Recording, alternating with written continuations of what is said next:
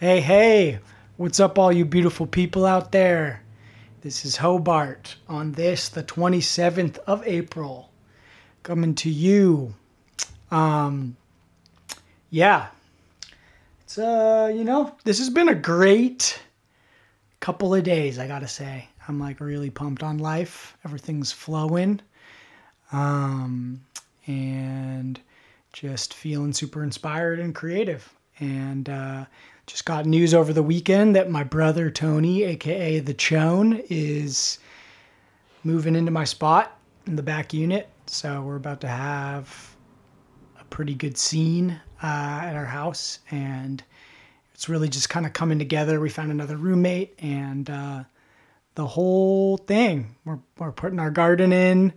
The whole scene is really coming together, and about to have a classic East Bay gem on our hands. So feeling really good about that.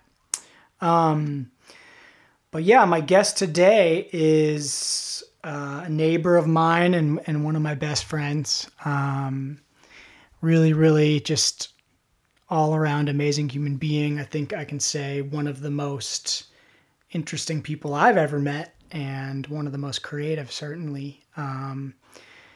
You all know him as Lech Wierzynski, the frontman and singer of the California Honey Drops. He's a multi-instrumentalist, recording artist, and live performer with one of my favorite voices I've ever heard. This guy can sing like nothing, like nobody else. But he's also just a funky dude and a cool artist and a really interesting person to talk to. And I was really excited when he agreed to come on and do this podcast with me.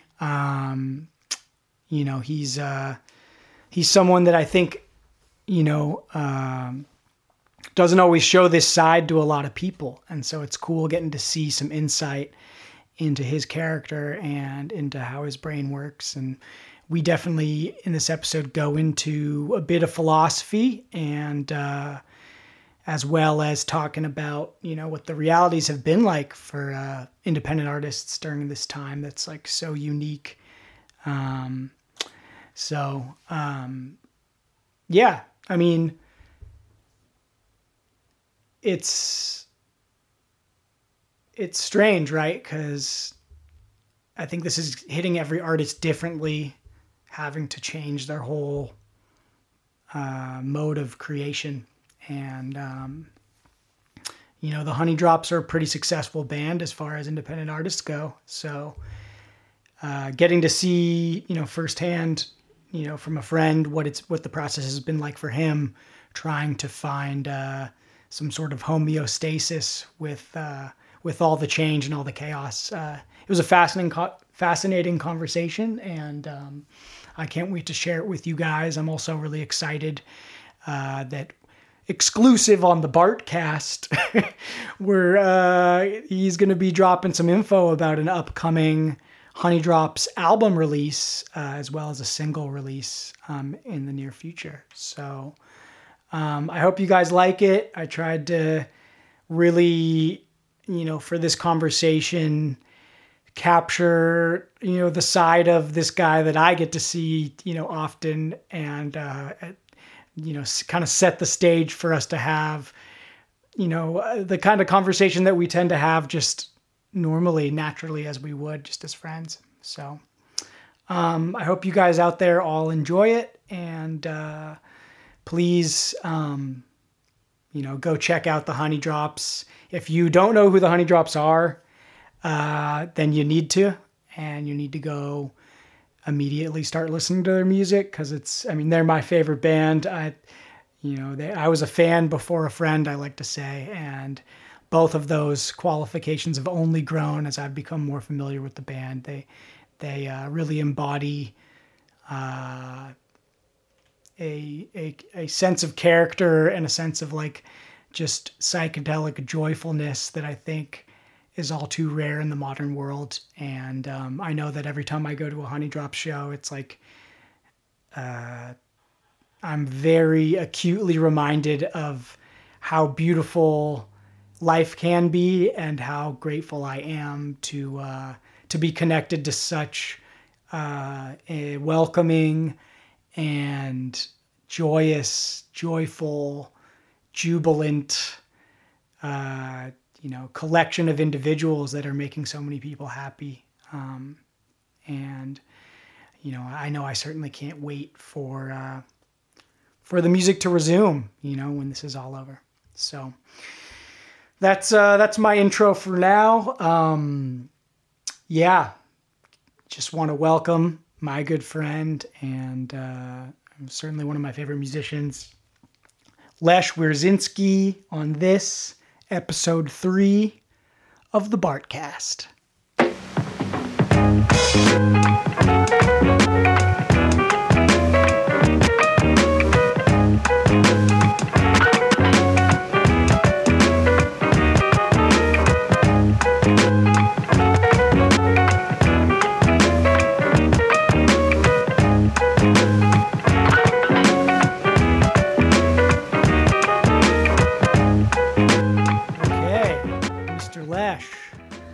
Mr. Hobart. What is up? What is up, my good sir? How you doing? Bartimus Crouch. I'm great. Welcome to the Bartcast, bro. Thanks, bro. Appreciate it. Good to have you in here. How's your Monday going? It's just great. It's just like any other Monday. Just like any other Monday. Yeah.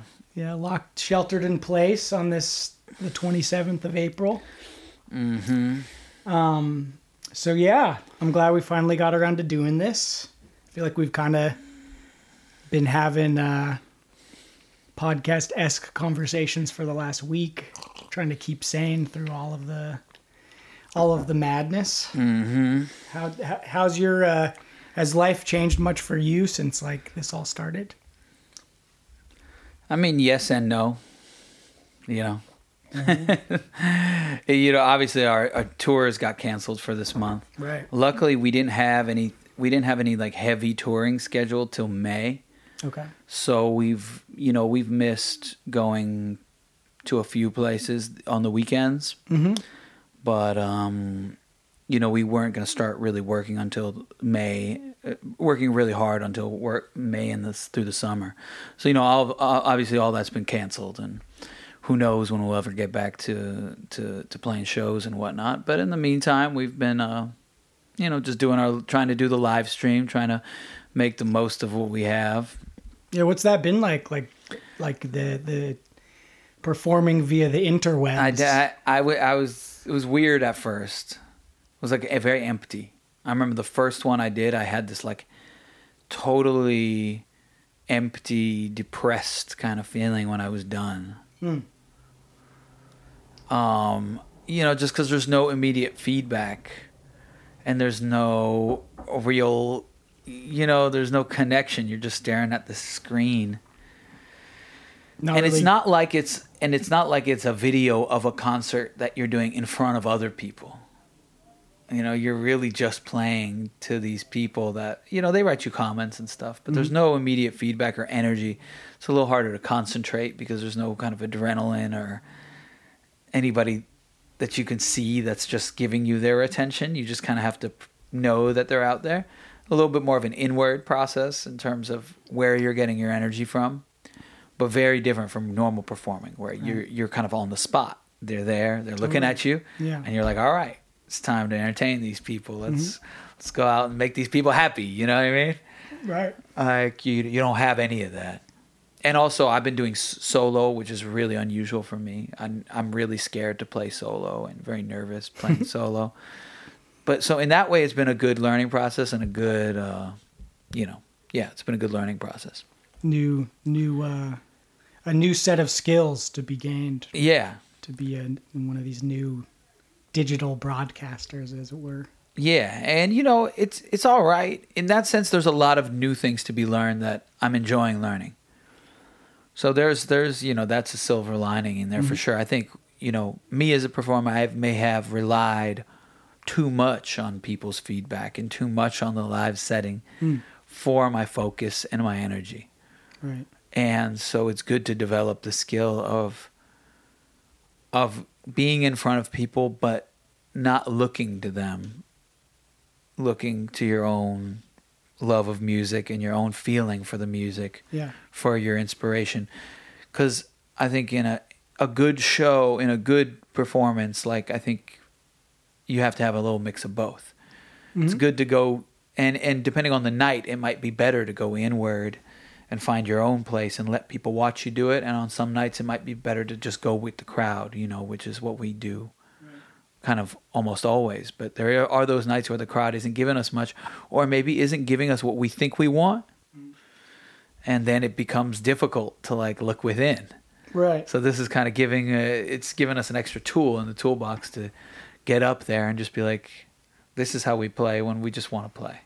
Yeah. I was going to ask you, do you find like, and we've spoken about this before, but when you start a performance, there's that like energetic arc of when maybe you start off a little tight and you need to like, there's like a period of time that it takes to kind of sink into the flow or to the groove. Do you feel like that arc is different when you're doing it just solo in a room into a camera? It's similar in a way, for me at least, because I'm nervous at the beginning. Mm-hmm. So the first song, I'm usually a little tentative and don't really have it all together yet, Yeah. And I'm just not playing that well. Mm-hmm. Like I can't access like certain deeper kind of flow state creativity like at the beginning. I just have to play something and get through it, kind of first. It's not, there's no ground being broken. Although it's interesting because sometimes you listen back and it actually sounds good at the beginning. Right. And that's a weird thing about shows sometimes, and live performing in general, is that sometimes you feel a little bit tight at the beginning. Mm-hmm. And then you listen to like, you're like, man, that first set felt a little tight. And then I felt a lot better on the second set. Like we say that many times in the Honey Drops in the band. And then we listen back in the first set, at least on recording, sounds good. And then the second set sounds pretty sloppy. Like you kind of, there's like maybe even a little complacency or like that pressure of coming out to a cold house pushes you to perform at a different level. Yeah, it makes you, it makes you stay on your P's and Q's, but, and then later you're kind of like, but those things aren't necessarily correlated to the realities of the show. Right. You know what I mean? Those things that doesn't matter necessarily. Right. Like I mean, it's a good amazing. A good show isn't necessarily one where it sounds good on the playback. A good show for me means that like you connected with the audience and you all went somewhere together. Yeah, I mean, you're not playing for the recording, you're playing for the live event. Yeah, you're playing for the live event. So, anyway, that's, that you can go on and on. Those are two separate things. Totally.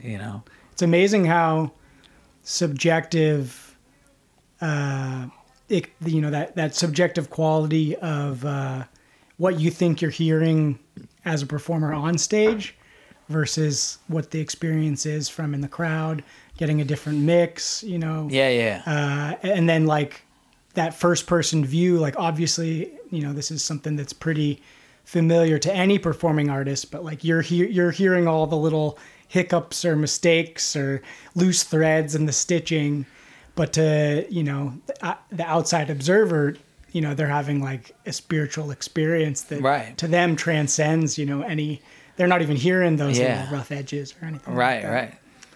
You can really, and like you said, it all depends on your point of view too. Sometimes you don't hear any of the rough edges. Right. And you're just going and everything seems great. Mm-hmm.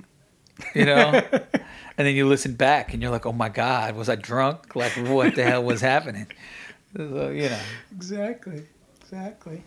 Have you noticed, and this kind of plays into what we've just been talking about, but like as a creative businessman, which it's funny even to call you that because I think of you in a much broader way, but like at the end of the day, you are like kind of this, creative businessman of sorts.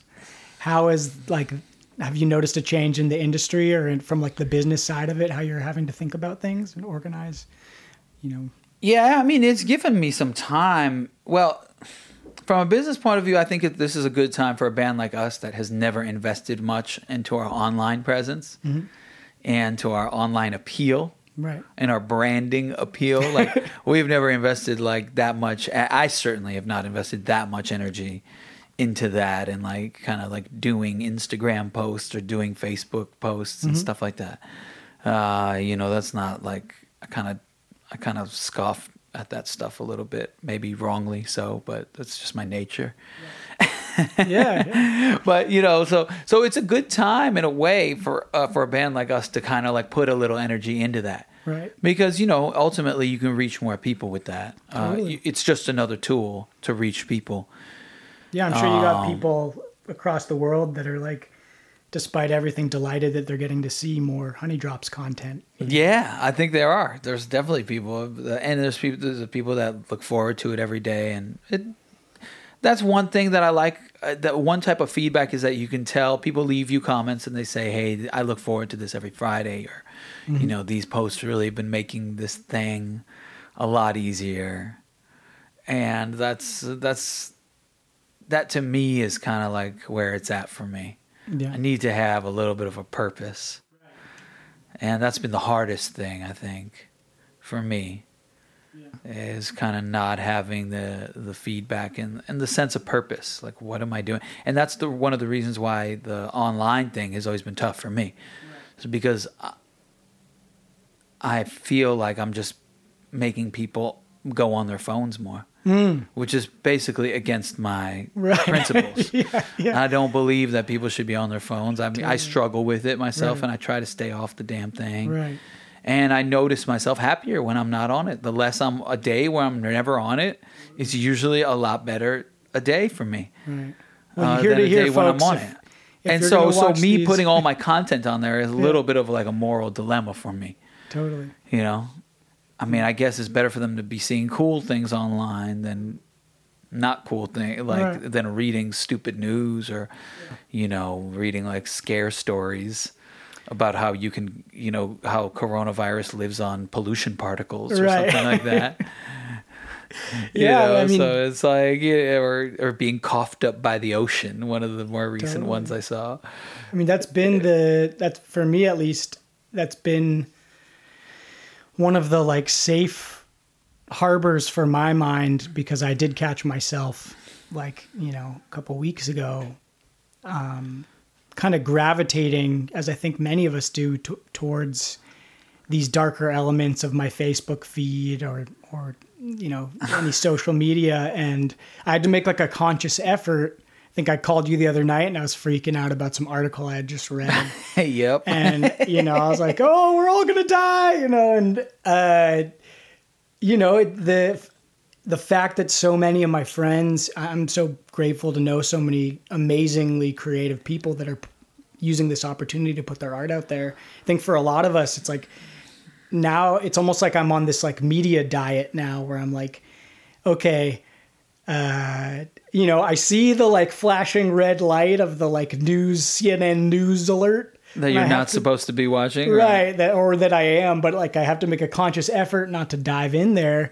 And instead, like, watch a Gary Kehoe, bongo lesson. Yeah. And, like, I come out of that with a much better feeling. And it kind of gives my brain, like, a cognitive safe harbor to park in if I'm going to be online. I think for a lot of us, that can be, like, an operation that we aren't even aware we're doing. And, you can just be... because... from like a evolutionary perspective, our consciousness is like geared towards what's the biggest threat. And that's how this whole system is set up, is to be like, threat here, give us your attention. And then we're going to sell you stuff.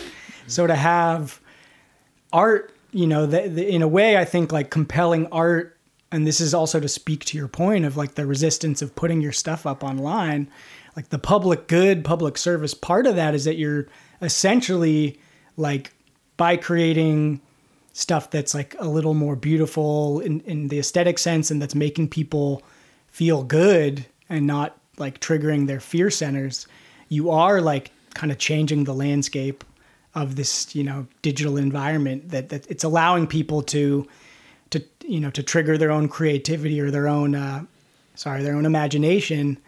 And not only like in a fear way, but also, I can go and look at That's true. And I do think so. The more good things are up there, the better, right? I mean, essentially, it's better to have good stuff up there than bad stuff. However, like my thing that I still can't get past is that the attention span issue and the way in which, this media and the media that we have, like, encourages people to have these short attention spans. And me posting a 1 minute video, is just another 1 minute thing. Totally. And then you just move on to the next. And just the harm of that, like, permanent distraction and lack of focus and lack of, I think, resulting heightened anxiety,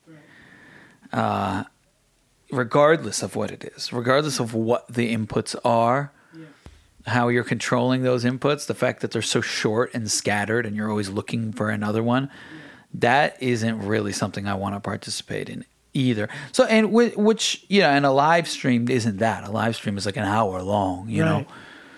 But just being on the device itself is still encouraging you not to have a long attention span. Totally. Yeah, I find myself, I'm glad you brought that up, because that is something, that I have noticed it's kind of like an artifact of the medium I'm seeing my friends like put their soul out there in a video, and yet at like the minute 30 mark, there's a little voice in my brain that's like, what else is out there? And like, pull out. And I'm like, oh man, like, I don't want to, like, it feels like a betrayal of this person who's like working really hard to provide this content for me. And yet I can't help the way that, like, the system is set up to trigger my psychology, where I'm like, still like feel this nagging need to disembark and to find, scroll through 10 dog videos or a couple Corona scare articles or whatever. And I wanted to ask you, like, I know for me personally, there's something about like video versus like audio only feeds. Like, that's to speak to, like, when I was thinking about putting together this podcast, I thought, because I have the gear to set up like a video broadcast, but I made a conscious decision to, like, I just want it to be audio only, because I know for myself, I'll put on like a 4-hour podcast and do my chores and drive and listen, and I can totally sit through that. But as soon as there's video attached, I do notice that like voice awakens, and I don't have the same attention span when it's like a visual stimulation. So I'm just wondering, like, maybe,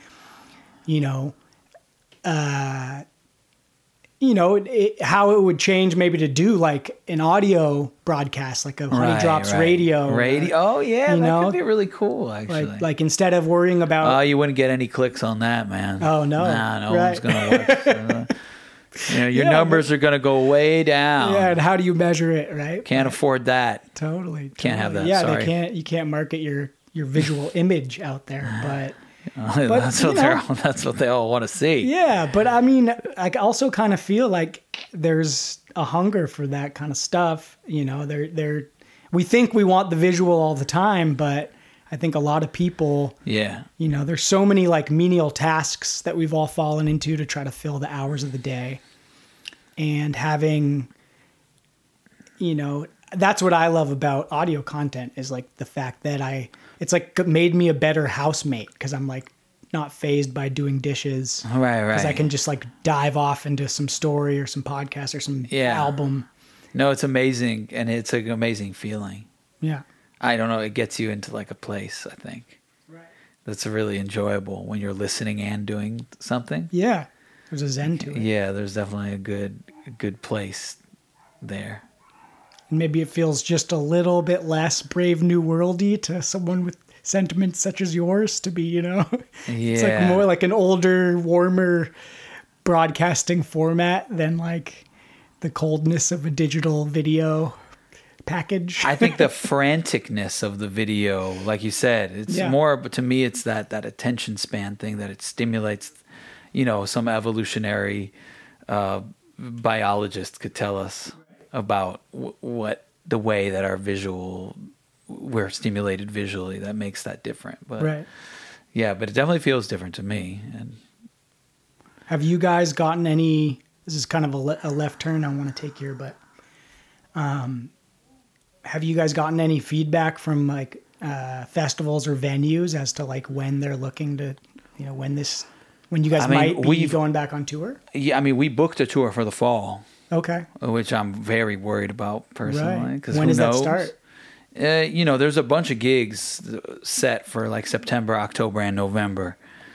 And, and our team has worked really hard to rebook all that because there's competition for the rooms because of all the cancellations from the spring. And they've done a great job. Mm-hmm. And then now it's like, okay, well, we did it. Yeah. Let's see what happens. Right. There's no guarantee. Yeah. There's no guarantees on that. But, anyway, hopefully we can do it. It would be great. Yeah. But I ain't holding my breath, or I am holding my breath. I don't know. Yeah. Well, I mean, that's probably going to make you safer from all these corona particles, Which one? Holding your breath. Oh, yeah, definitely. I'll hold my breath. I hear that's like one of the main lines of defense these days. It's just holding your breath? Yeah, they're saying a mask isn't even enough now, so you're just... Stop breathing. Yeah, I mean, especially like mouth breathers... percentage-wise, have a much higher contamination and it's really become a thing where, it's really the ethical choice to become a nose breather. To become a nose breather. Right. And I think I saw...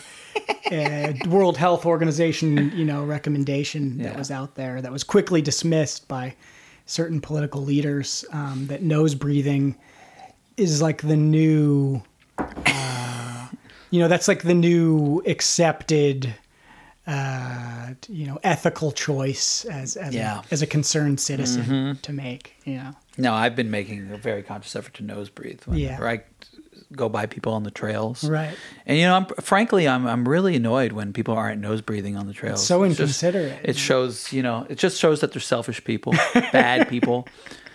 Yeah. I mean, I just can't stand it. Who knows what it's going to do to like the Altoid breath mint industry if everyone starts breathing through their noses. But we may all get to know each other a little better. No, I mean, we have to save that industry. Yeah. We have to save that industry. Too big to fail. So I'm kind of going back on it now. Right. They're kind of too big to fail. They're too big. We got to bail out Altoids. I don't want to know what life without a fisherman's friend is going to look like.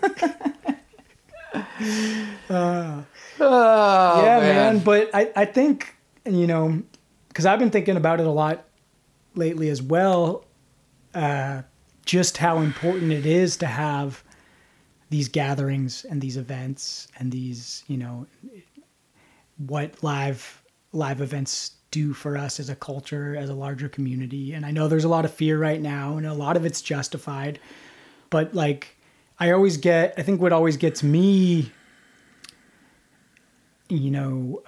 concerned about it all is when you don't have like an end date, when it, my like paranoia of like big government or whatever is like, well, what if this is like the war on terror there, where all of a sudden it's just this perpetual... I mean, safety, the idea of safety, it's not a coincidence that, all these totalitarian governments had, things like committees of public safety. Right. There's like safety is like, and that notion and that there's a reason that can easily be used to control a population, It becomes a synonym for control. And it becomes a synonym for control that people accept because they're like, well, we need to be safe. Mm-hmm. There's all kinds of lesser and larger degrees of that. And they should be approached with a little more skepticism from our progressive brothers and sisters. Right. I definitely, maybe it's me maybe it's my background because, I was born during martial law in Poland, Okay. And that's like, that was my parents' formative experience, one of the formative experiences of their lives. They went through many strange police states, especially my dad or my grandma, who lived through both World War II and, communist era. Yeah. But, having that, I'm a little bit skeptical of like the safety and the nanny state and the nanny state, which is kind of benevolent, growing into the surveillance state, growing into like people telling on each other, growing into whatever, you know, they had in they have in China. Did you see that about how the mayor of LA was offering cash rewards to snitches, like to people snitching on their neighbors? That's what I'm saying. You know, like, that's too far. It's too far. Like, right. I don't think that's right. Right. You know, and yeah, but that's just my opinion. Right. And, you know, and I do think that it's good that we shut down California early. Totally. Like, I think it's good, and I think it's helped. Yeah. But I think there's a line, and it's very blurry. Totally. And I think we're kind of like, we're straddling it right now, I think. We're trying to suss it out, and we're trying to suss it out, but I like, the fear and the safety concerns, and like kind of like the thing we were poking fun at about like what's ethical and what's not, is definitely something that can throw it over, right, to a place that it's not. I don't think that it's okay anymore, and I don't think it's fitting of like a liberal society, totally, or a free society, really, right. And you know what I mean? Because that's what, you know, that's why that we don't want to legalize drugs, right? Yeah, and some people say, you know, about legalizing drugs, they say, well, actually it would save lives to legalize drugs. But the thing is, to me, is like, we have to be okay with legalizing drugs even if it doesn't save lives. Right. To me, that's, from a freedom perspective, more important. You know, maybe that's like the personal liberty.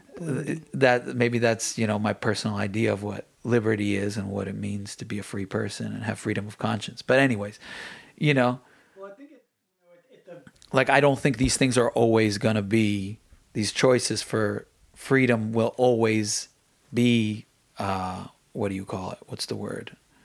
Obvious? No, they won't always be. We have to be prepared that they won't always like serve the greater good or the utilitarian good. Right. Sometimes they'll create a little more chaos.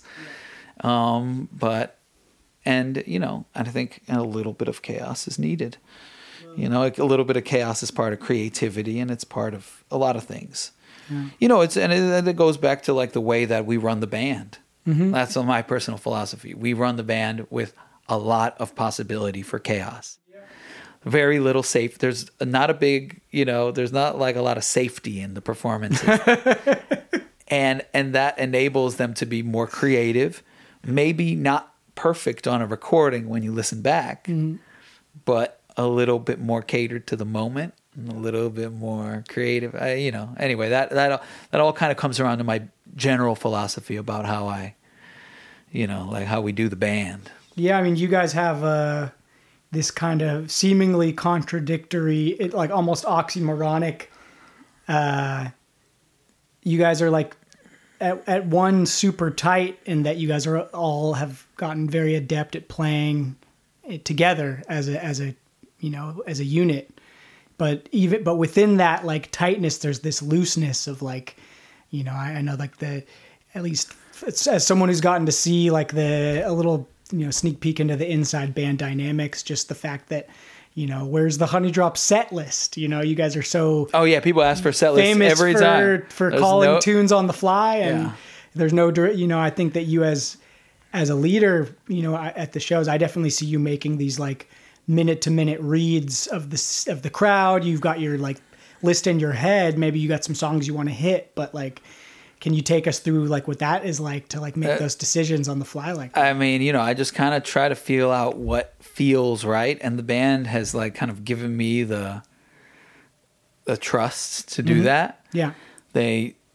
They usually don't veto me. Yeah. You know, and I sometimes I do veto them sometimes if I don't want to do the song, and they've been very gracious, I think, to me to give me that kind of power to do that.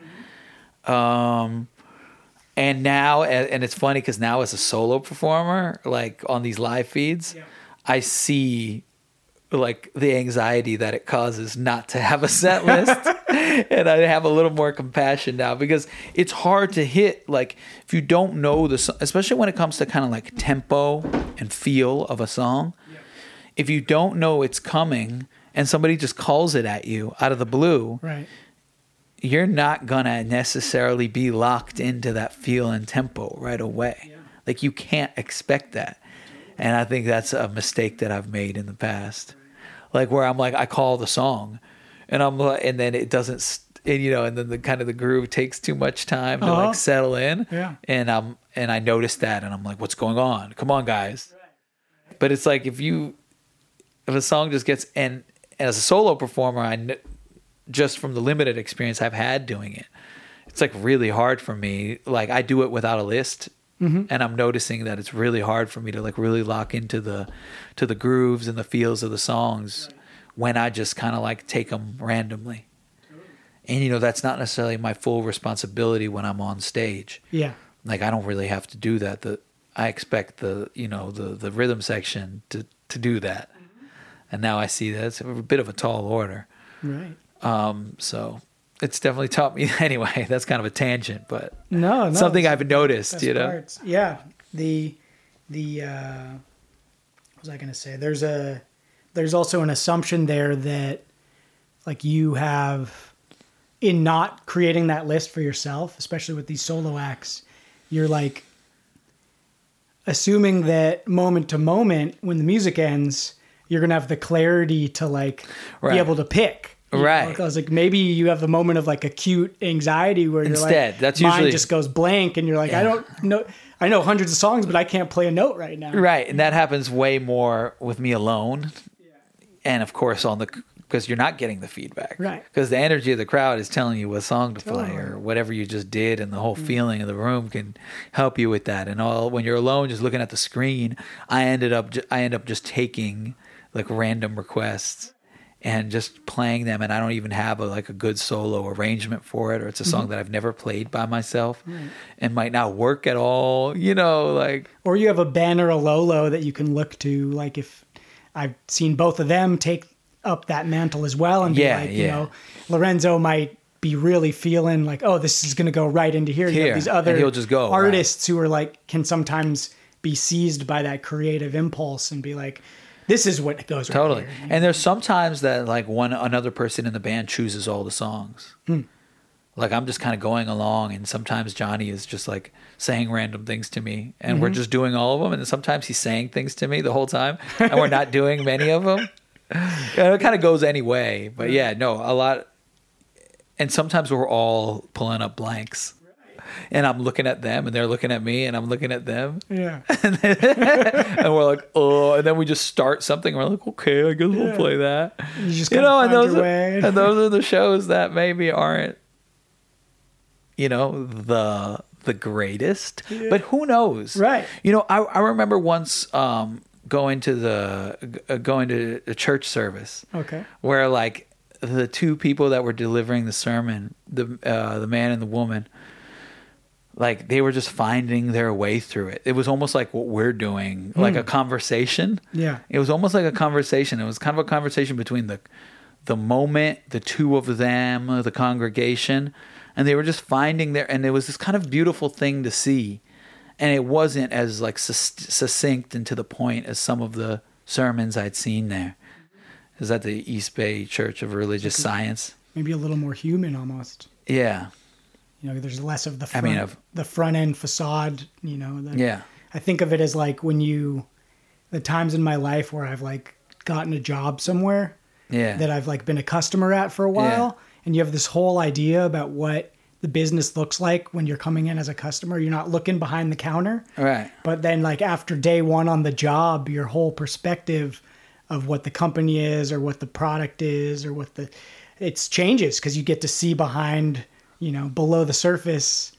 I think it could be the same, I mean, I know like since I've gotten to know you guys, the way that I hear your music and the way that I see things, the things that I look for during a set, it's totally different. And, you know, it's the joy is that the appreciation's only gotten deeper and that, you know, as I get to know every character, you know, I can enjoy the sets in a different way now. Right. But it is interesting, especially when, like if I bring a friend to a Honey Drops show for the first time, or I meet someone who's at the show who maybe isn't as familiar with you guys, and then I'm suddenly kind of seeing it through their eyes. And it's like, oh yeah, like I remember this old feeling that was like also super exciting and cool. Right. And, it's you know, that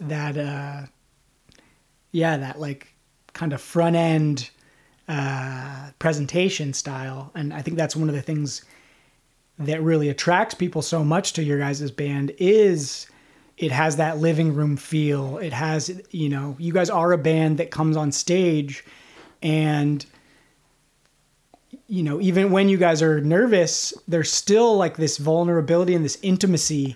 You guys don't really have that like front. You're not putting on airs. You're not putting on. No, we try to avoid. I mean, it's something we've consciously tried to avoid. Right. And I think the nervousness is good. Yeah.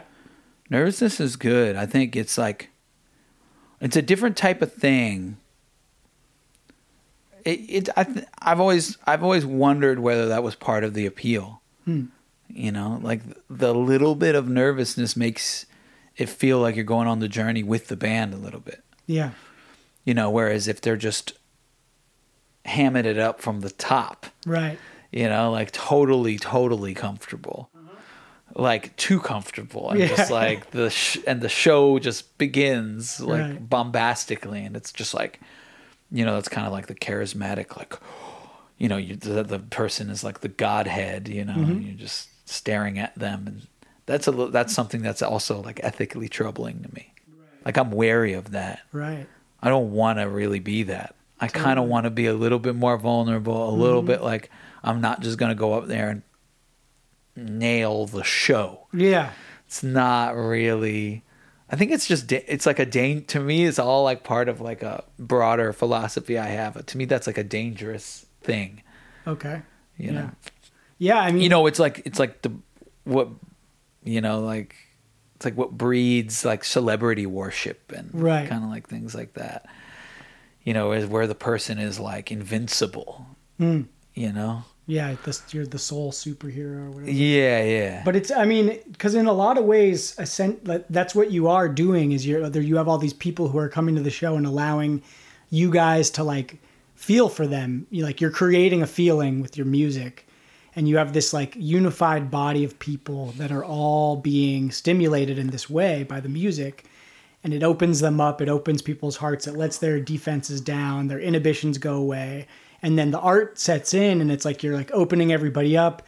The way that I like to talk about it is like when I go see like, a band that really moves me, it's like the music is opening my heart up. And then the thing I love about soul music is it's just like, feel good, feel good, feel good, feel good, feel good, feel good, and it's like I'm in this really vulnerable place, and like the music itself is like this really like gentle and pleasing set of sounds and rhythms and right.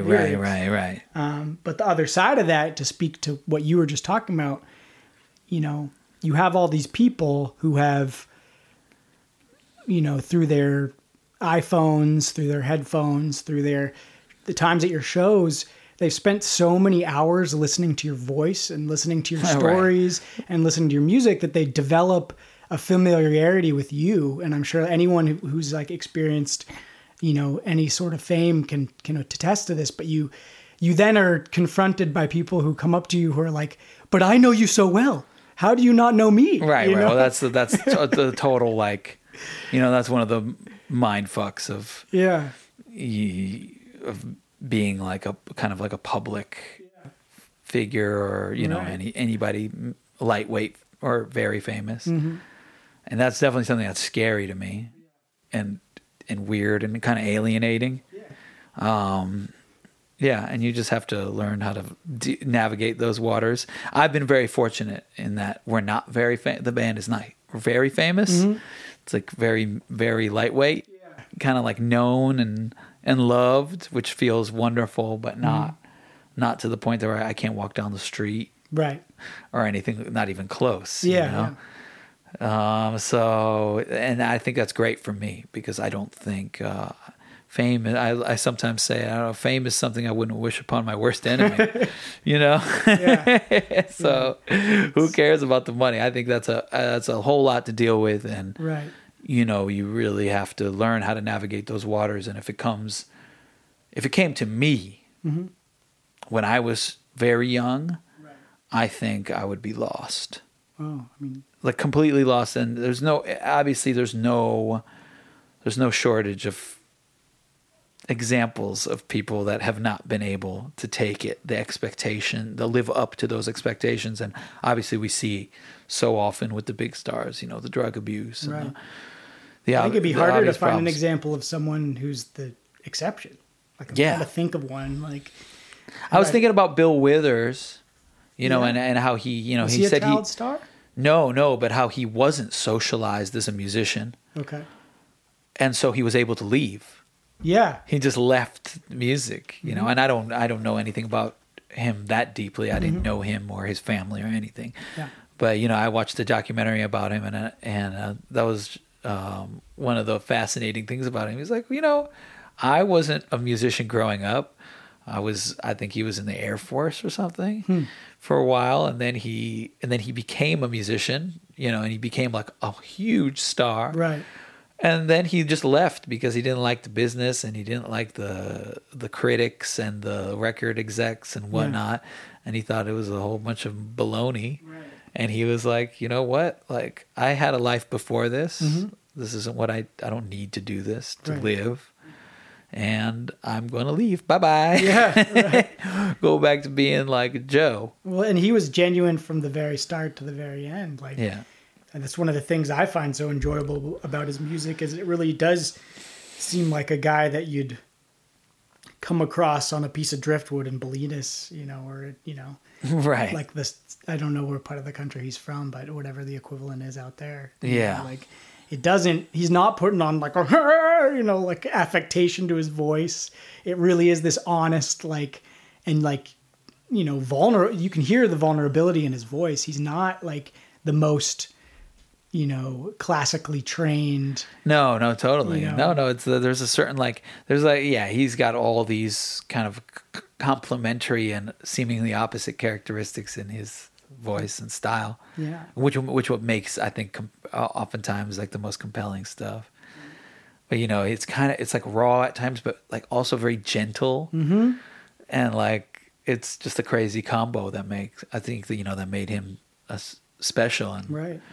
Why people gravitated towards him. Well, especially at a time when you had all these like, you know, superstar soul guys that could hit that higher register that were making all those hits, the Marvin Gayes and the right and the kind of a little bit up in that slicker superstars, right? And they could like hit those high notes that really just there's something about the quality of being able to ride that area, and you have a Bill Withers who's got a really deep low voice. Right. It's not super low though. Yeah. And he hits some high notes with a big tone. Like it's kind of interesting. Like it's not necessarily from when you really analyze it musically, it's not like he doesn't sing super low. He's kind of anyway, you know, like, but he's not singing in his falsetto. Totally. You know, he's not like, which was really popular in the, you know, in this late 60s and early 70s, you know, the falsetto was just kind of like right now. It was just like the thing, you know, and I like to use it a lot as well. And to me, it's like a challenge to go, you know, to not use it.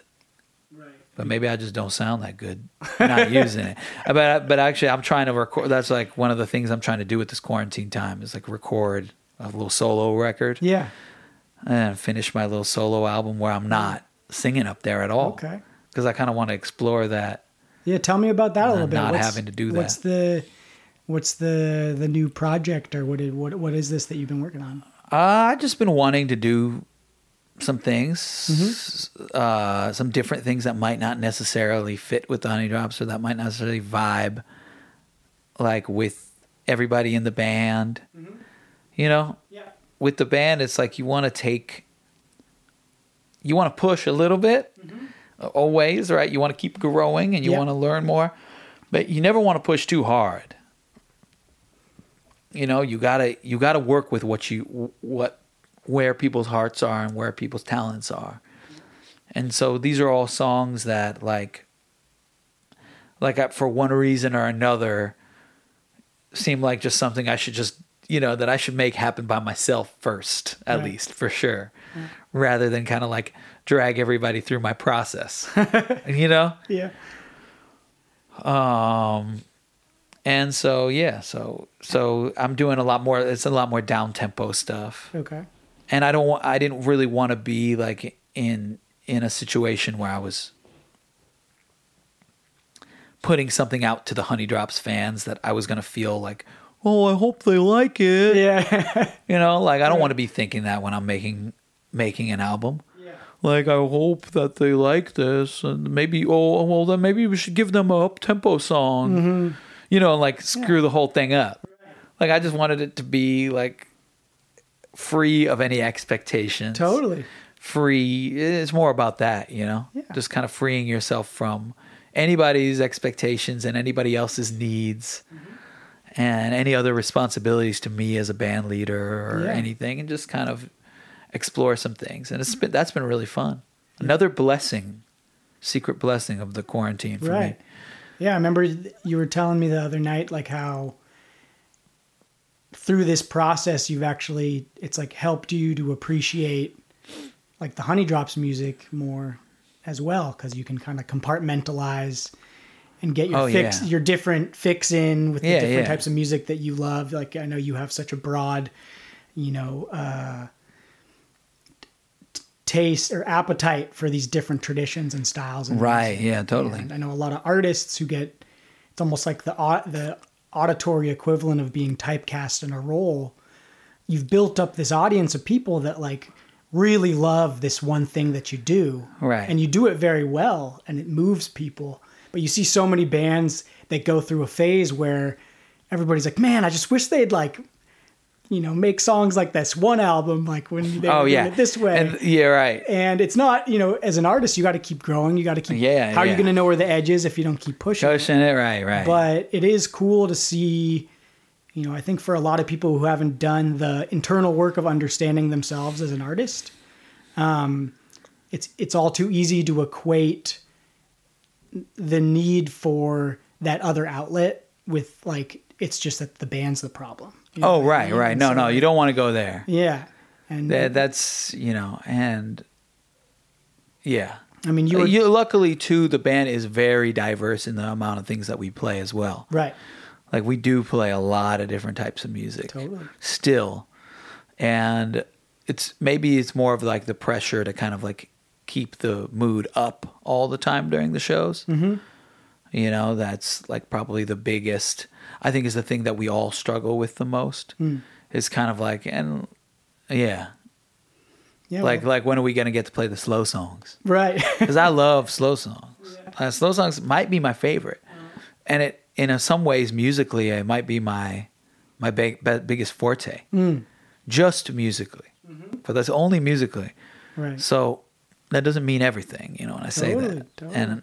But it is like when I started playing music, that was where I first found my voice. It's playing like ballads on the trumpet. Okay. I would like perform these ballads and I was like, wow, I can do this. Is like, I have like expressive power here. And that's how I really found my voice as a musician, was through ballads. Okay. Ballads and blues. Yeah. And on the trumpet. And however, as a person, like, I learned a lot through playing up like more happy music. And as a listener also, like, and as an audience member, I love to dance. It's like my favorite thing. And it's something I was always self-conscious about my whole life and didn't do growing up. Okay. Like, you know, in the awkward adolescent years till I was about like 20 something, I was really like a little bit shy about dancing. But it was like something that was in me. And this band has kind of helped me break through all that. And like help me embrace the joy that music makes me feel and do it in a public way and let that out. So as a person, like, the music, the traditions that we draw on, and just the party that we bring and the feelings that we bring and the creative process that we bring to the stage has been really good for me. Yeah. Has been like probably more important than anything I've done in my life in terms of helping me grow into like a happy person. Because the ballad thing is something that I can do or is something that comes naturally to me and that I have a lot of skills for. Mm-hmm.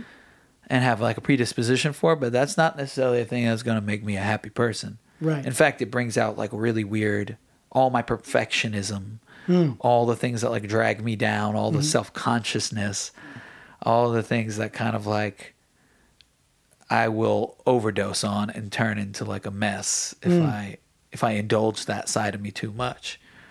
And and that's the reason I went into the music that I went in, because it was like therapy for me. You know what I mean? Yeah. As opposed to like becoming a jazz trumpet player that played ballads. Because I'd be in like, I don't know where I'd be if I went down that road. Tortured soul. But that would not be a good thing for me. I would not be happy. I would not be nice. I would not be. And, like the perfectionism like knows no bounds. Like the artist inside is like a dangerous person for me. And like the band has helped me like soften those edges quite a bit. Right. Yeah. I mean, so it's something I'm very grateful for, and the members of the band that have helped me do that, like being around Ben just as a person. We're like the polar opposites, and he's really like, he's he's single-handedly the reason. Along with a couple other people that I've met in my life over the last like 10, 15 years that have brought this other energy out in me. Yeah. And if people remember us back in the day, they'll probably remember me just staring at the floor and Ben doing all the talking on the mic and me just like staring at the floor and then playing, and all that kind of thing. So anyhow, it is interesting watching how the two of you,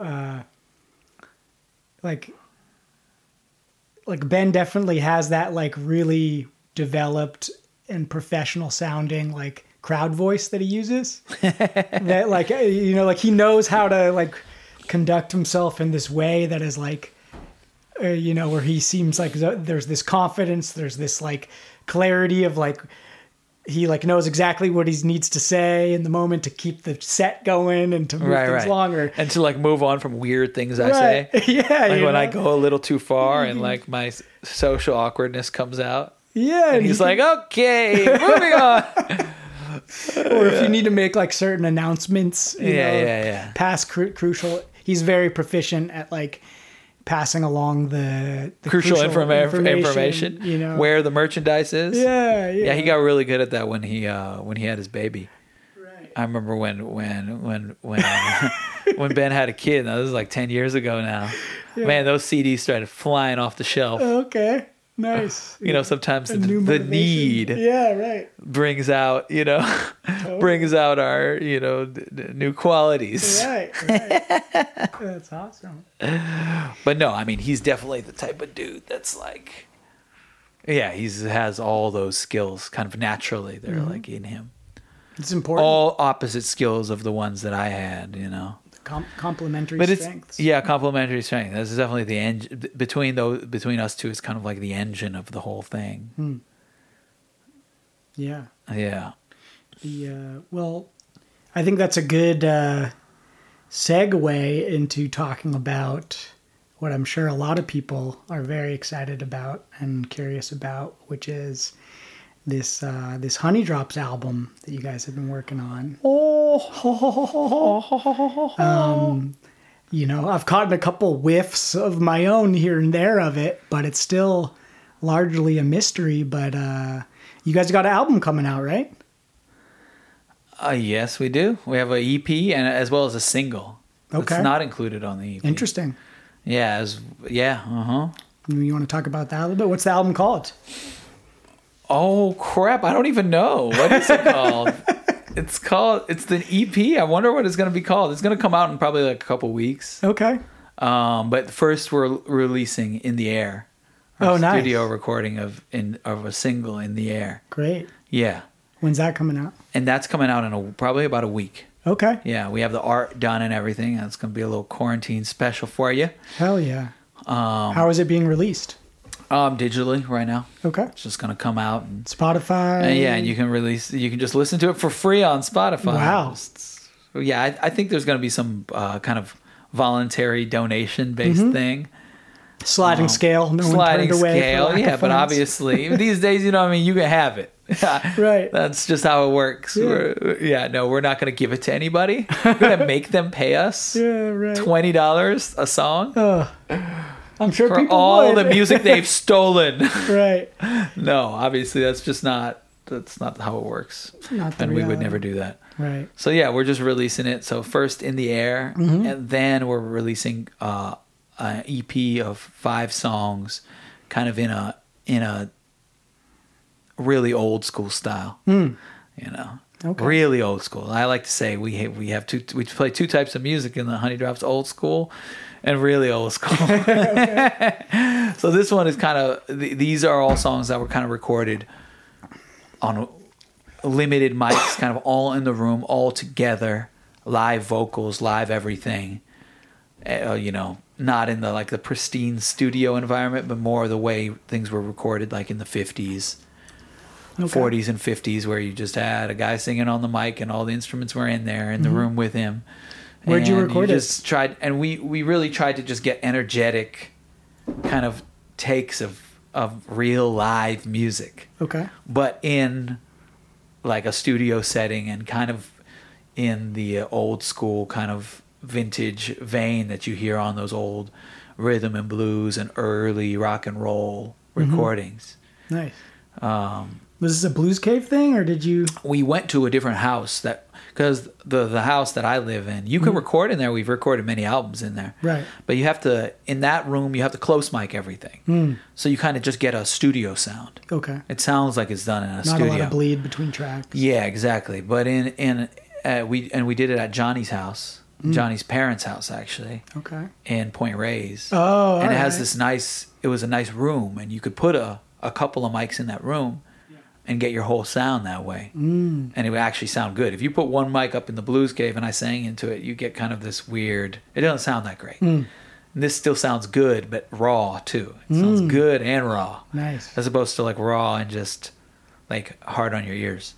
You know? Yeah, we don't want to have that. So yeah, and so these songs are all kind of in that vein, and they're in that old school style. And it's funny, we recorded them a really long time ago now. Yeah, I feel like I remember what's you guys... taken us so long. Yeah. But you know, sometimes that's the thing when you're on tour and you're doing stuff all the time. There's not really time to like think about all the things like the art and the this and the that and all the things that need to get done. Right. And we were initially thinking about putting In the Air on it, and In the Air was like more of a studio project that needed lots of overdubs. So we were kind of kept on delaying putting out the songs that were just kind of done. There was a bunch of songs that were just done because they were all recorded, you know, on the spot. Yeah. You know? Yeah. And then we were like, and then we were going to stick this other song with it. And then we realized this song doesn't fit with those other ones. This is like a studio song. This is like kind of an ear candy song. Like you put on the headphones and you listen to all the cool little things going on. Right.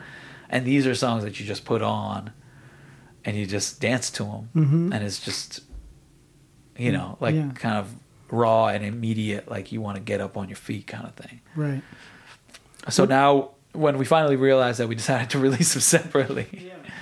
Did you go into the making of these songs with the thought that it would become an album, or like what was the process of? Yeah, we were like, let's do them all in this way.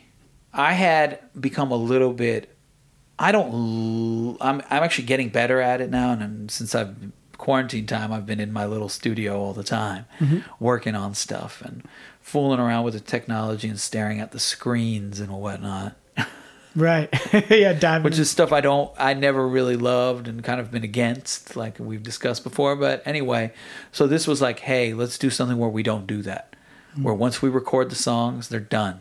So there hasn't been that much post-production on any of this? No. Okay. No. I think it did take us a while to learn how to mix in this new way. Yeah. Because there are a few mics being used. And because it was a little bit of a new process for us, I think we remixed. Basically, we did the songs and we were like, these sound great. And then like 3 months later, we were like about to release them. And they were like, oh, they sound a little harsh. And then and then it was the winter or the fall and we were touring a lot, you know?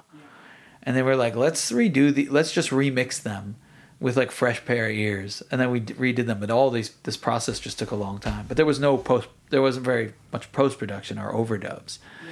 It was just like kind of we needed to adjust our ears to some new stuff, and almost just learn. It was kind of a learning process for us, learning how to mix these kind of like live room recordings into something that you want to release, like on a vinyl or on an album. Yeah. Yeah. Will you be releasing this album on vinyl, you think? Yeah, definitely. The EP might wait for like 4 more songs before it gets put on a record. Right. Or who knows, but for now it's just digital. There's no reason. Yeah. But you got that option. Yeah. Cool, man.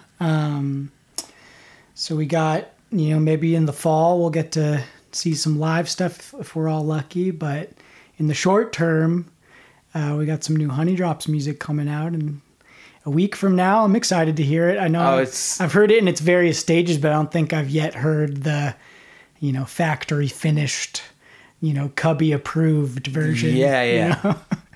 So, our engineer is definitely, Jacob is definitely very exacting, and so am I. Yeah. We're both like a little bit perfectionist, but that's good. Right. You want, perfectionism is good. Totally. You just got to know when. Yeah. Well, and especially to have a person like you guys have, it's one of the things that I think makes it's such a unique thing about your guys' band is that you have this member who, is not the guy in the spotlight on any given night, but you have this like dedicated artist whose job it is to tailor your sound. Totally. Which is what a invaluable resource that is. Oh, totally. And it's good to have somebody with that disposition. He's, there's just a lot of things that are great about him. Mm-hmm. But like you said, he is an artist. Like Jacob is an artist through and through in many ways. He's a great singer and photographer, and just kind of like he's probably the most, by disposition, most artistic of the Honey Drops. Yeah, right. Yeah. Yeah, his voice, I've been blown away so many times where we'll be sitting in like a circle late night and all of a sudden I like get jolted out of my seat because I hear this beautiful new timbre come out where I'm like, wait, where'd that come from? I'm like, Cubby, Jacob. Man, yeah, Jacob's a great. Yeah, it is a great personality to match up all the guys that kind of like of us that just like need to go on stage and perform. Right. He's like the guy that does not need to go on stage at all, I don't think. Right. But he can. He could. He could get up He could there. Easily do it. He'd be awesome, Right. I know. But it's like a dispositional thing, Totally. And that's what I tell people a lot about in music business in general is that like people who are out there touring, they're just the people that need to go out there and tour. Right. It's the people that cannot live without going out there and getting on stage. Yeah. The people that don't like it, like end up doing other things because it's really not necessarily nearly as glamorous as you would think, Right. And now, especially all of you folk who are so used to getting that, now you have this big hole. Oh, it's horrible to fill where you're, how long has it been since you've been on stage? It's only been maybe I did like a little solo, like a small band show in the beginning of March. Okay. But we weren't really performing much really since January. We had one show in February, you guys were 3 shows in February. I had this little solo thing in March. Mm-hmm. And other than that, there's been nothing. I have the itch. I'm losing my goddamn mind. Yeah. Yeah. I mean, like to me, this whole quarantine thing has been like the ups and downs. Yeah. The wild ups and downs. Mm-hmm. I'm kind of like oscillating between the two different sides of my personality. Like the perfectionist and the practicer and the kind of conscientious musician is really happy because that person gets to just work on the stuff and have lots of time to develop new skills. Mm-hmm. And super happy, and the performer is losing it, and the performer, which is the person that keeps that other person in check, is like completely losing their mind, and or is getting really antsy, and like the artist left to his own devices is kind of like spinning out occasionally, right? And I think everybody's experiencing that though. Yeah. I think a lot of people have like wild ups and downs in this time. Totally. Because sometimes you're like, wow, it's so peaceful. There's no traffic. Birds are singing. Yeah. There's like no air pollution. Right. I can see, across the bay and like, wow, it's so beautiful. So quiet, and like our lives are so busy always. And so, and you have moments where you're like, oh, wow, it's so nice. And then you have moments where you're like, the birds are singing. The birds are singing. Why? Those birds? What does it mean? Yeah, exactly. Yeah. And I think just losing contact with people, I think, is very difficult. And I think maybe destructive. I think that's something that that is a potentially destructive force of the quarantine. Okay. Yeah, it's great that the birds are singing, but like, what kind of people are we becoming? Yeah, In not touching one another, right, and not being able to be around one another, and not giving each other hugs, and being afraid of one another, right, and the mass othering of the potential vector. Exactly. Like, what's that doing to us? Totally. That could be doing very bad things in a situation where we're already increasingly hiding behind technology. Yeah. Like, I don't know if you noticed this, but that's been one of, I think, the more troubling things I've noticed is just the predatory hunger that all of these digital providers have seemed to take in their advertising, as they're like, we know you're at home. We know you're alone. Use our product, It's like you see this kind of digital gleam come in the eye of these and on one hand I'm like, thank you. I want a new show. Oh yeah. This is allowing me to escape for a little while. But on the other hand, you're like, oh yeah. Oh no. I mean, Facebook after kind of not looking good the last couple of years is like, look, we're bringing you together. Yeah, oh, man. You need us. I know, we've been watching this. Just see, and then Zuckerberg gets to pretend that he's the savior of the world now. Right. It's like, not so fast, buddy. Yeah. We know you're Smeagol. Right. Yeah.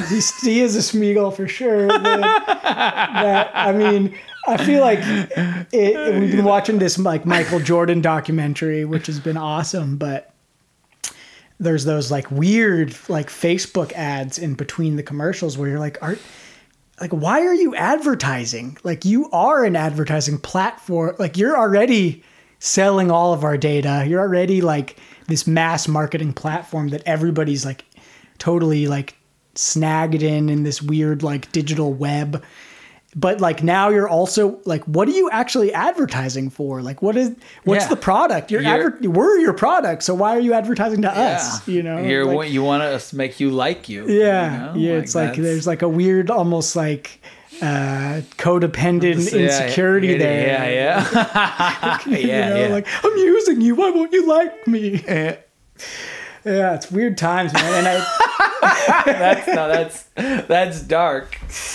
Oh, but you know, I think that just to bring it back to your earlier point, and this is something we've also discussed, but just I'm so excited for what this era we're going to witness when it is safe to go back out, or when we at least relax the fear, because I think at its root, nobody's going to want to go out. Right. I don't think there's going to be, but they're going to open up some shit and people are going to be like, I don't think I'm going to go out. Right. But you know what? Fine. Whatever. Don't go out. Maybe don't go to big music festivals. Yeah. I think it's exciting to say maybe smaller gatherings, because I love smaller gatherings anyway. Of course, I can't make money. Yeah.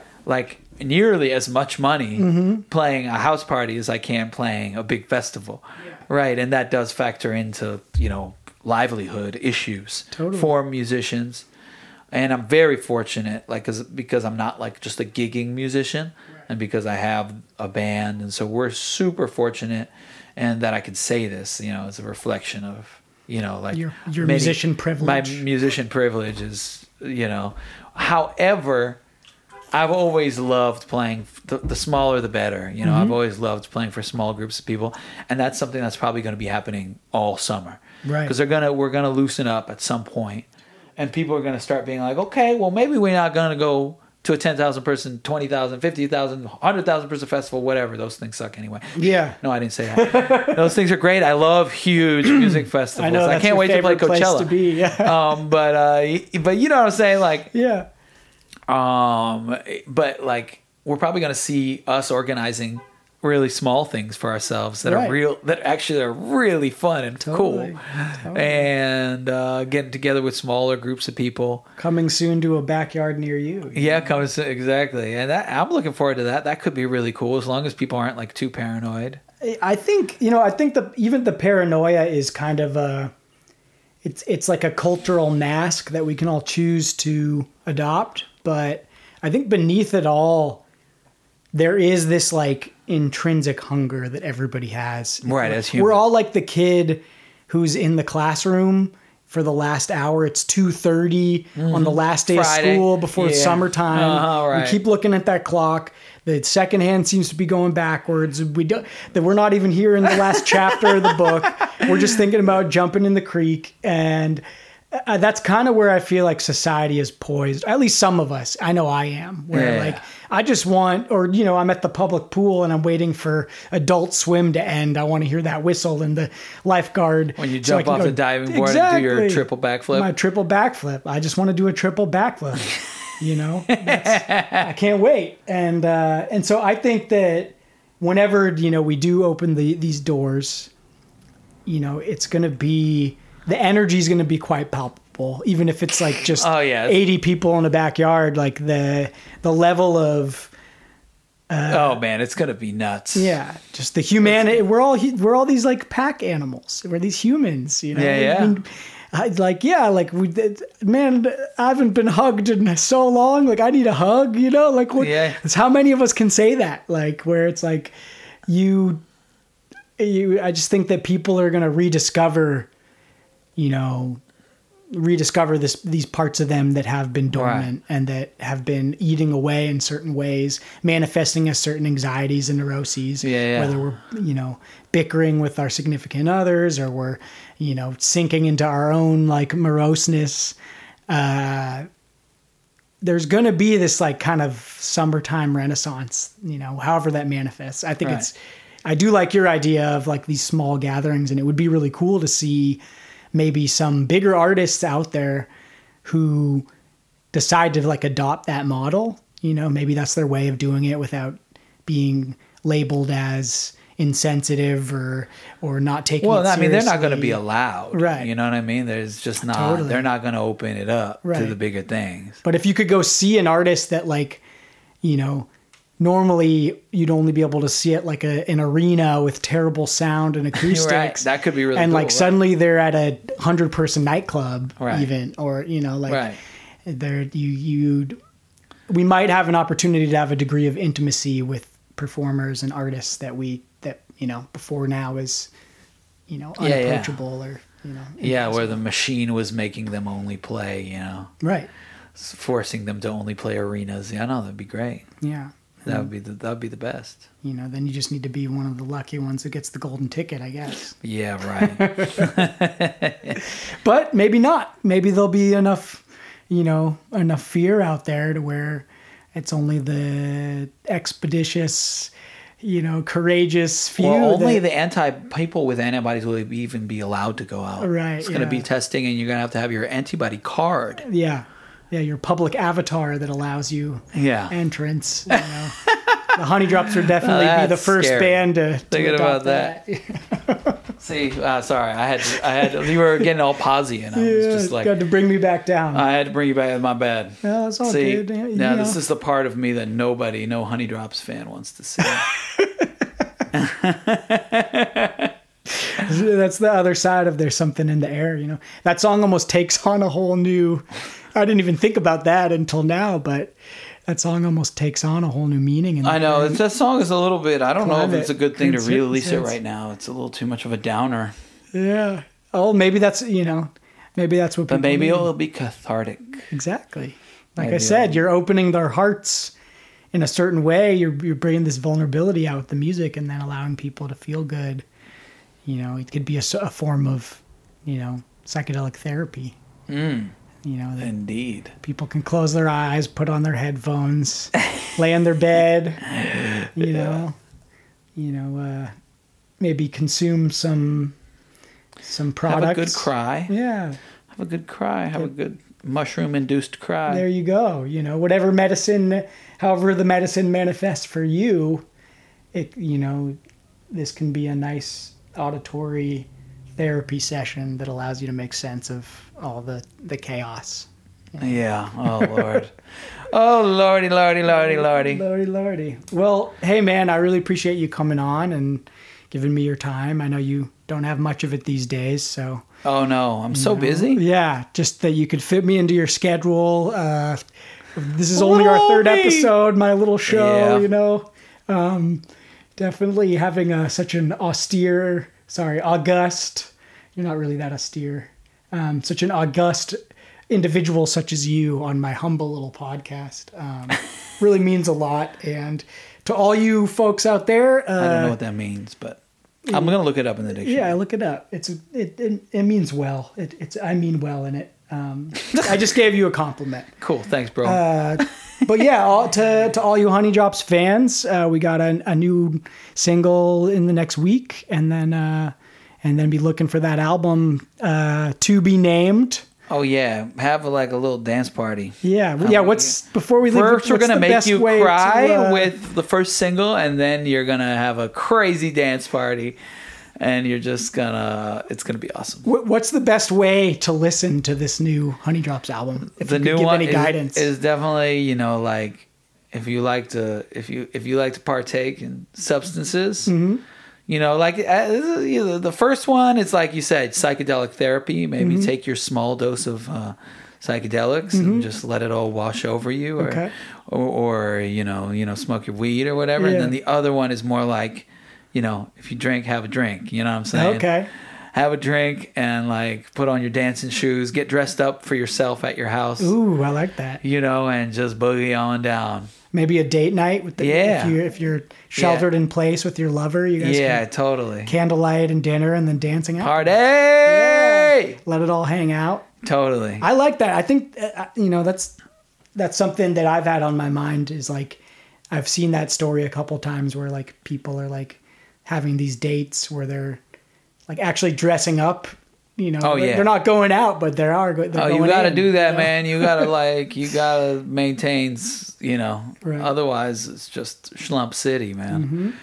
Yeah, no, you can't let that. That'll kill the romance real fast. Nice. Either that or being locked in with a bunch of children. Right. But I don't know if there's a.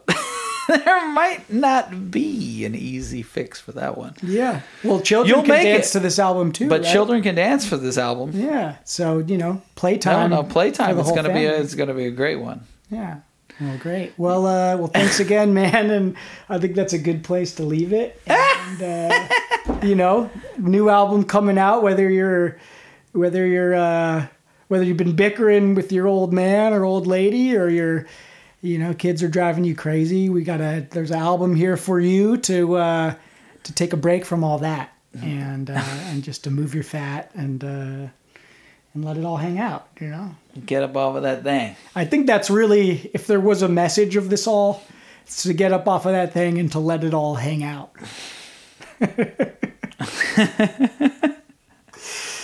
All right on. Well, I think you're inciting a riot. I'm inciting I'm surprised if anyone's still wearing clothes these days. I have not worn clothes in a long time. I don't think I've worn underwear in 6 months. Cut.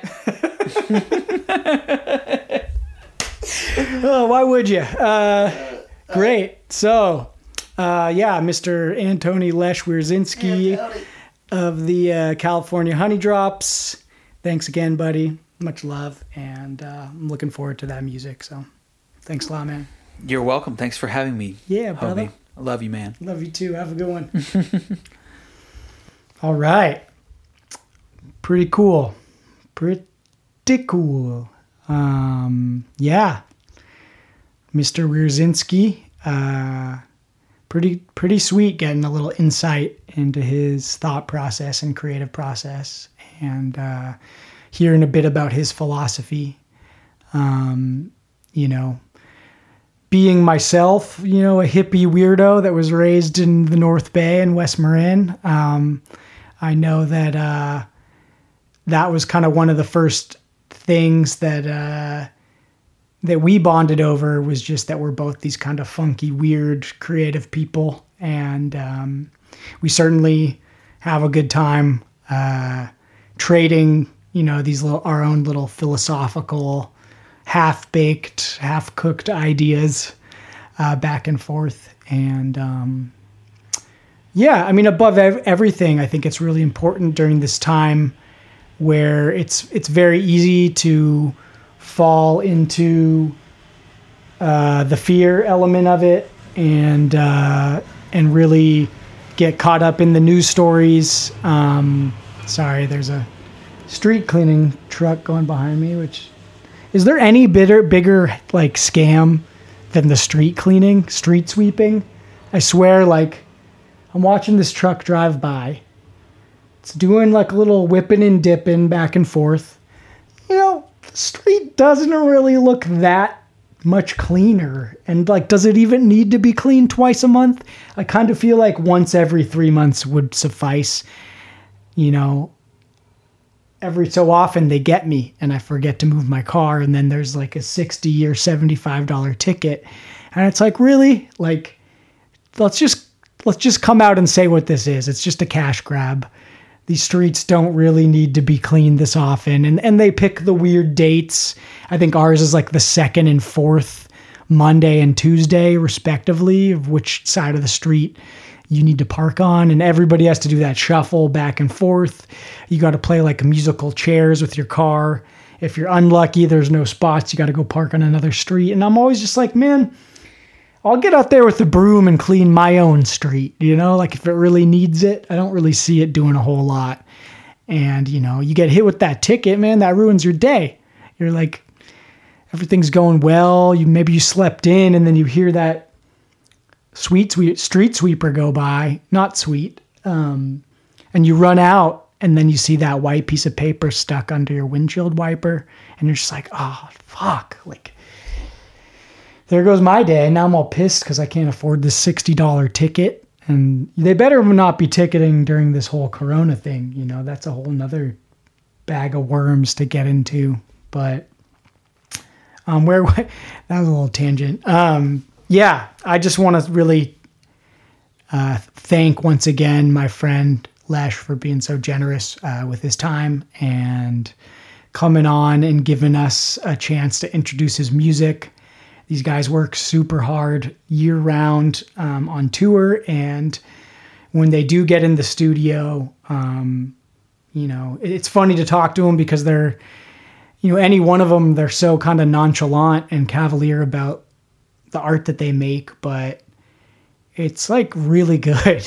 And I'm always blown away, you know, as I've gotten more familiar with the band.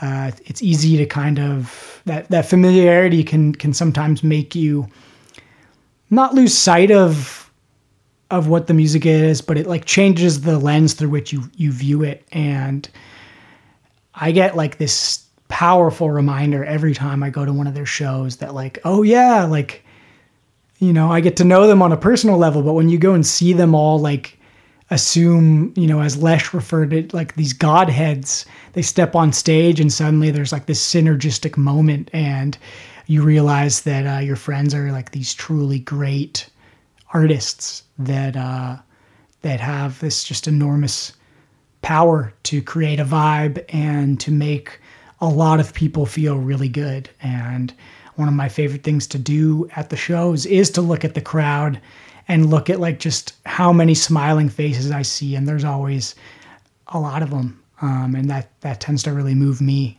And I think at this time in our culture, like, you know, whether you consider yourself a progressive or a conservative or a centrist or a thisist or a thatist, you know, I try to be a humanist. I think it's important just to remember that we are all people, and that it often is much more complex than an either or, than a, you know, than a this or like or a that, you know, like it's too easy to make the person that disagrees with you on something the other. And I totally get the fear. I totally get the frustration and the anger.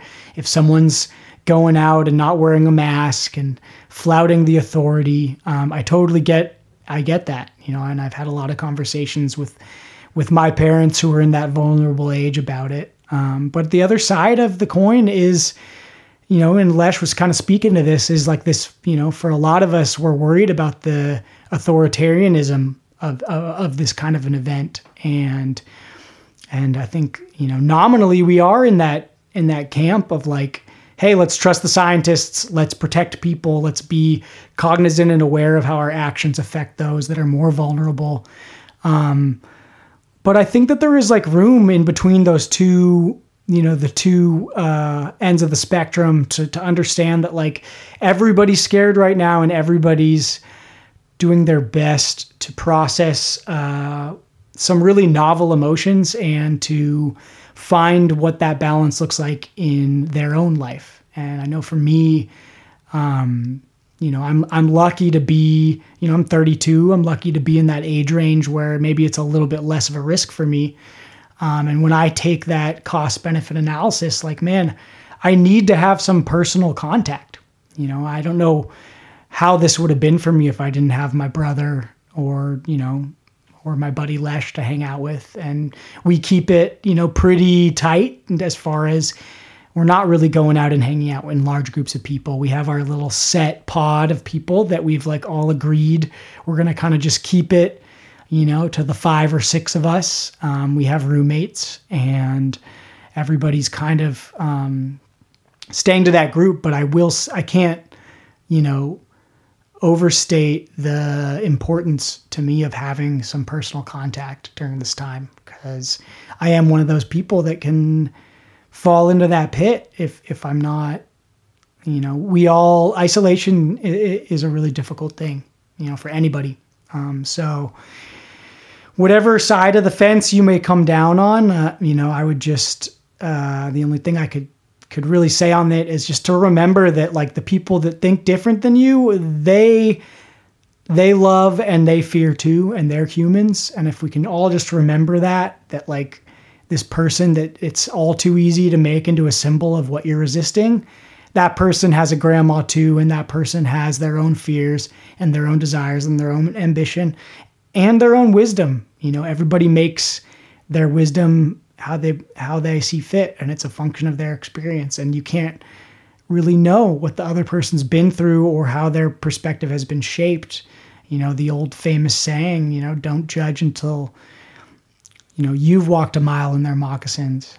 And you know, I think we could all do with a little more, you know, sharing of moccasins, if not germs, at this point in our lives. So much love to you all. Thanks again to all my listeners. And, you know, this is my 3rd episode. I'm still relatively small potatoes out here, but I'm really loving this. It's been really great getting to connect with these people and just kind of experiment in this realm and see what sticks and what floats and what sinks. And certainly I'm open to feedback if there's things that you loved or hated about it. And yeah, just want to like throw a huge love shout out to all my people out there. Hope you guys are all hanging in and getting through it and just remembering your own humanity through this all. And I can't wait for this Honey Drops album to drop. I think we all need a little dose of that